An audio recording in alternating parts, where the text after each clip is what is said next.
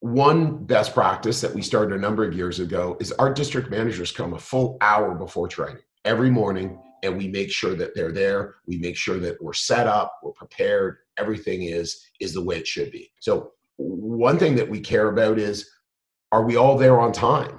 Because our integrity as a senior leadership team shows up, and then that shows up in the room. So if we can't be there, at a really, really high level, how can we expect our operators to do? And then how do you think our operators are going to show up at estimates in the future or serving their employees in the future? Not so well. So it's really important that we're operating at a really, really high level of integrity. Welcome to the Leaders of Tomorrow podcast. My name is Chris Thompson, your host of the show and the head coach of the Student Works Management Program. This is a show dedicated to young and ambitious entrepreneurs and ultimately the leaders of tomorrow. Each week, we will bring you an inspiring interview or message to help you create the future you know you deserve. Let's get started. Hey, leaders. Thanks so much for joining us on the Leaders of Tomorrow podcast. Unlike many of our podcasts, today I'm actually going to date it. It's January 21st, 2020. It's 10:47 a.m. And I got to tell you, I'm feeling a little exhausted. We just went through 3 huge weekends, which means 4 days of training in Ottawa, because we spend a day training and coaching our district managers the day before training, the entire team, and then 3 days of training on Friday and Saturday, Sunday that just passed. So this is the Tuesday. Yesterday, I took a lazy day, and I'm back in front of our podcast and listeners and really reflecting back on what was the best training that we've ever had. And you might say, well, how do I know? Well, we asked for feedback. We're tracking it. We're looking at it.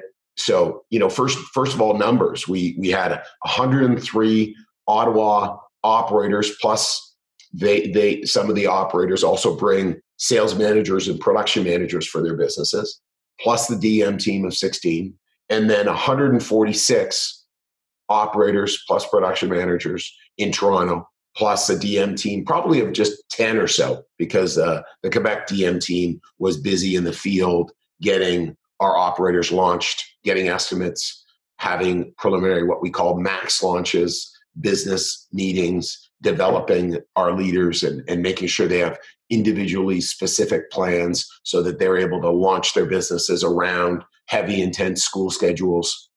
And one of the biggest things is, how are we able to keep getting better? Well, one of the reasons is we're just up to something. Like, we understand what an enormous impact this business has on our students, because it impacted us. So we know that it's critical to have people win. It's critical to win, and we have to be at our best to do so. So one thing that we have is we have a unique process, something that we're doing. No one else does it the exact same way we do it. And so every year since I've been in the business, we're just getting better and better and better at it. We've gotten clearer and clearer about what our unique processes are and how to get better every year.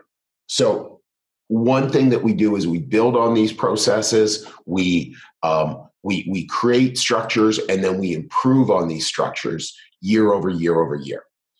So one best practice that we started a number of years ago is our district managers come a full hour before training every morning, and we make sure that they're there. We make sure that we're set up, we're prepared, everything is the way it should be. So one thing that we care about is, are we all there on time?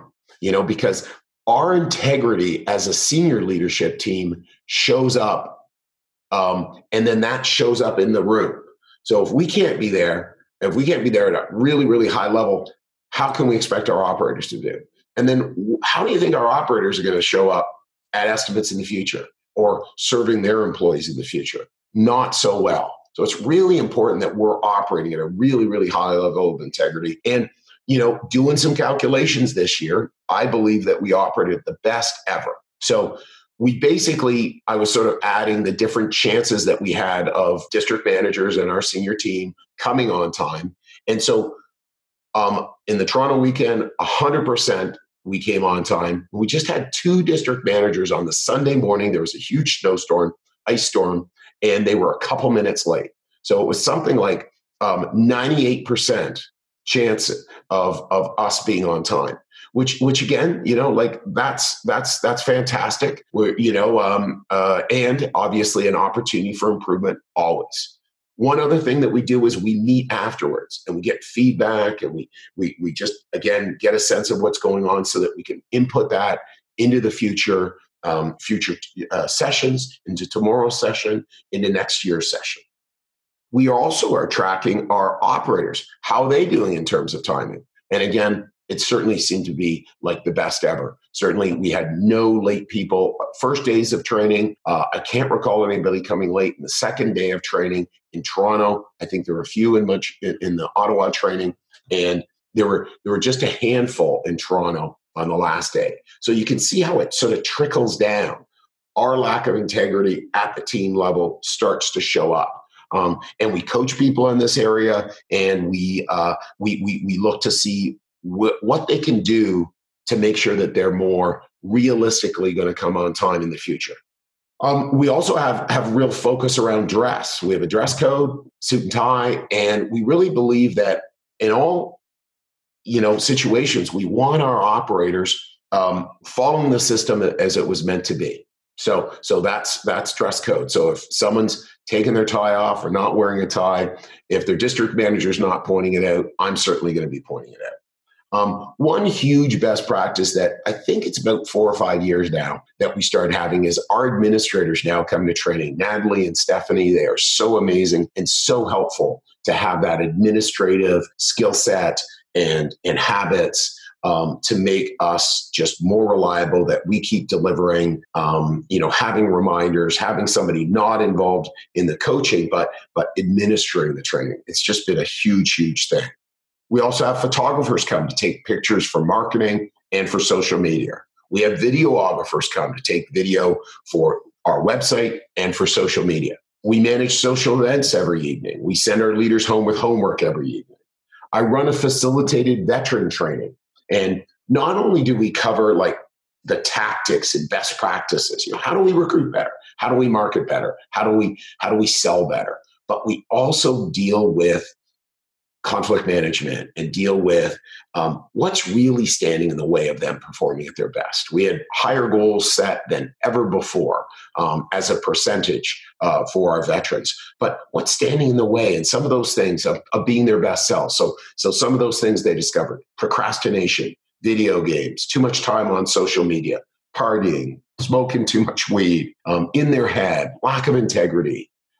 And then once we can name those things, once we can own those things, then we can step forward.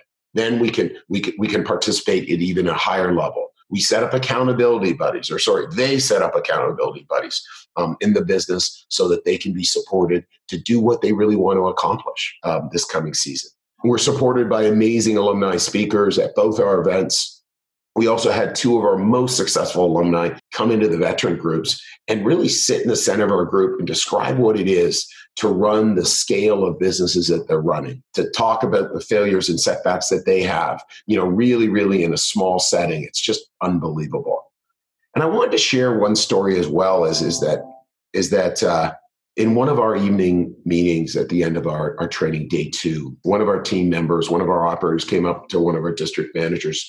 He had a list of questions for him. And it was like, through about the 3rd question, he started to tear up, this operator.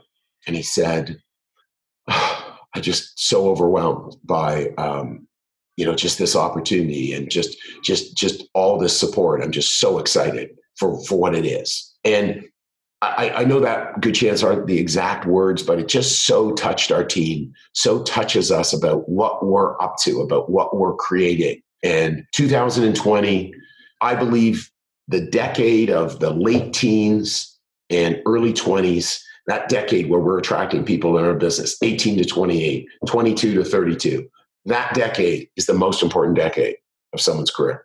And our leaders, I believe there is no better place for them to be than right where they are, with us, being developed by us.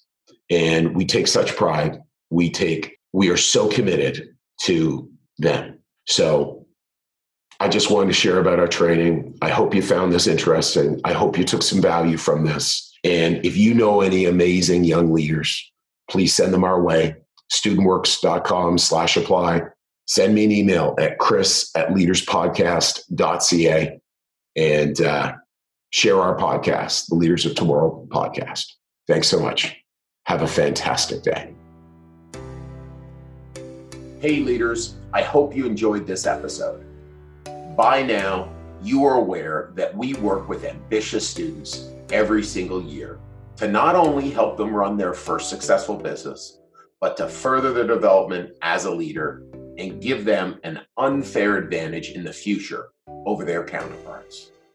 It's why starting now and only for the next few weeks, we'll be on campuses across Ontario, Quebec, and the East Coast, interviewing students who think they have what it takes to start their first business and get started down their path of entrepreneurship. If you think you have what it takes or know someone who might be interested, visit leaderspodcast.ca/apply and start your application process today. Once again, it's leaderspodcast.ca/apply, and I can't wait to see you on the other side.